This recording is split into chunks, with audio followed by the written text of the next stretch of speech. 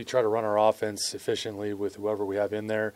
We have an identity, but when a guy, runs the ball the way he does, he's just a little bit more powerful the way he does certain things. And he's also a ferocious blocker, I think. I mean, he's one of those guys that likes to block. So he likes to get his nose dirty. So, we're just able to do a little bit more with him. But that's more because of his skill set. But we obviously look for certain things in backs. But all of our backs are asked to block, asked to run our schemes, and then certain guys are able to do it a little bit different than the others. Your philosophy this week of when you're practicing, when you're not? Same as what it's been all year. When we feel like we're playing against a team that's more rested than us, we try to get our guys as much rest as possible so they mentally and physically are prepared to play in this game. Calgary's had a lot of days off from playing their last game. So this week for us, it was getting our guys as much rest as possible. So physically, they're 100% come Sunday. And then it gives our coaching staff ample amount of time to come up with game plans so that mentally and physically we're at our best come Sunday. What do you expect from Calgary, considering they've had that extra time? I mean, I think they're going to come out and play the type of football they've always played, which is good in all three phases. They'll try to get off to the quarterback. They'll protect their quarterback. They'll do all the things that they've done over the course of the last 8 years, and we've all known how much success they've had, particularly at home. We're up for the challenge, though.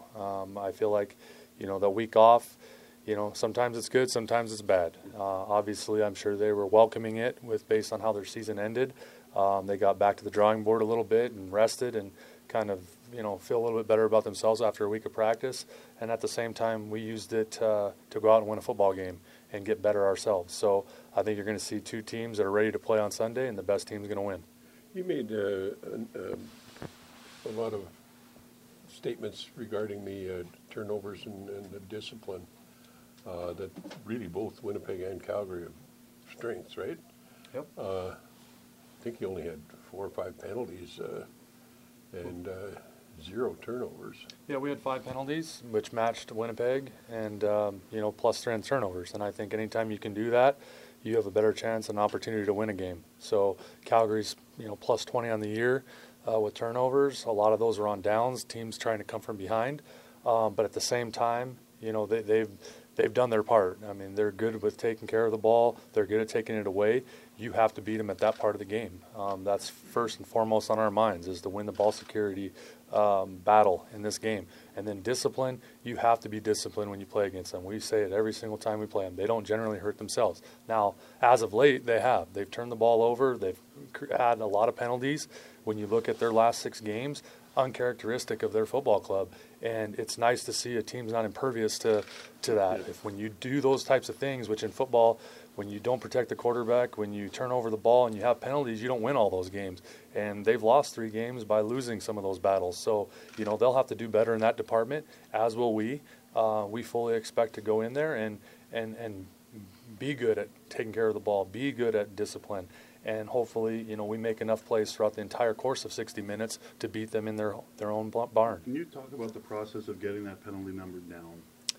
Well, we've tried everything. I mean, for the 2 years I've been here, we have a penalty board. We talk about penalties all the time. We do push-ups after every penalty. We run guys.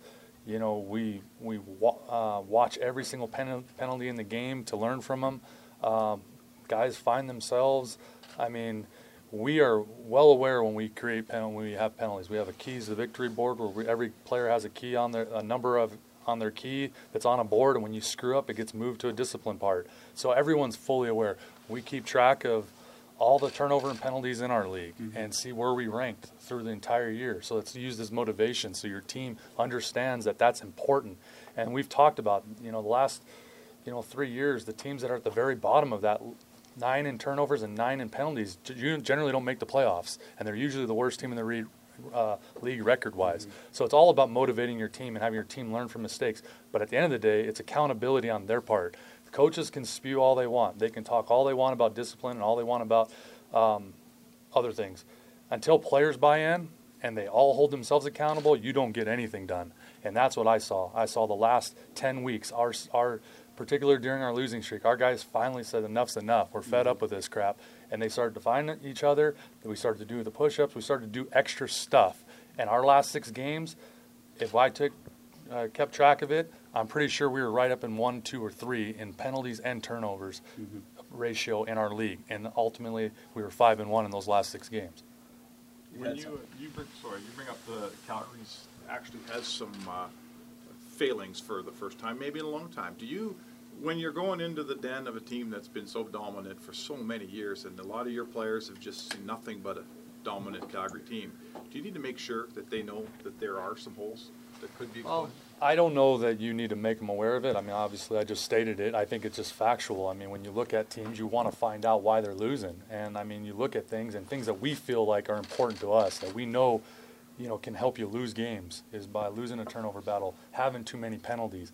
And particularly, Calgary's just not used to that. I mean, I've watched them for many years, and they don't generally hurt themselves, and you talk about it all the time. So if they continue to do that against us on Sunday, I'd feel better about our chances of winning, So, but at the end of the day, you don't know when they're going to get out of something like that, and our guys are focused on us, focused on taking care of the ball, focused on taking it away, protecting our quarterback, being disciplined, and we could care less if they are, but I assume that they care about those same values that we care about because they've shown to be parts of the reasons they're so successful over the years.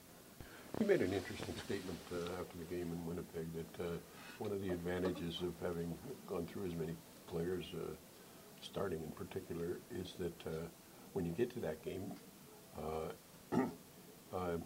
it's that higher degree of test of whether you can play at that level in that situation.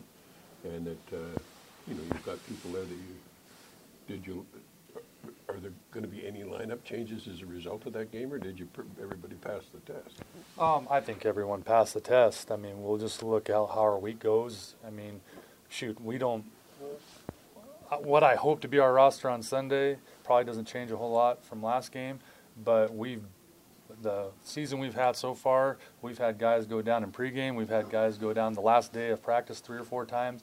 So until we're kicking off, that's the roster, that you'll see. But, right now, you fully expect that the roster we just ended the game with will be the one we start the game with. Your history of the organization, everything. Does it mean more to play Calgary on this stage?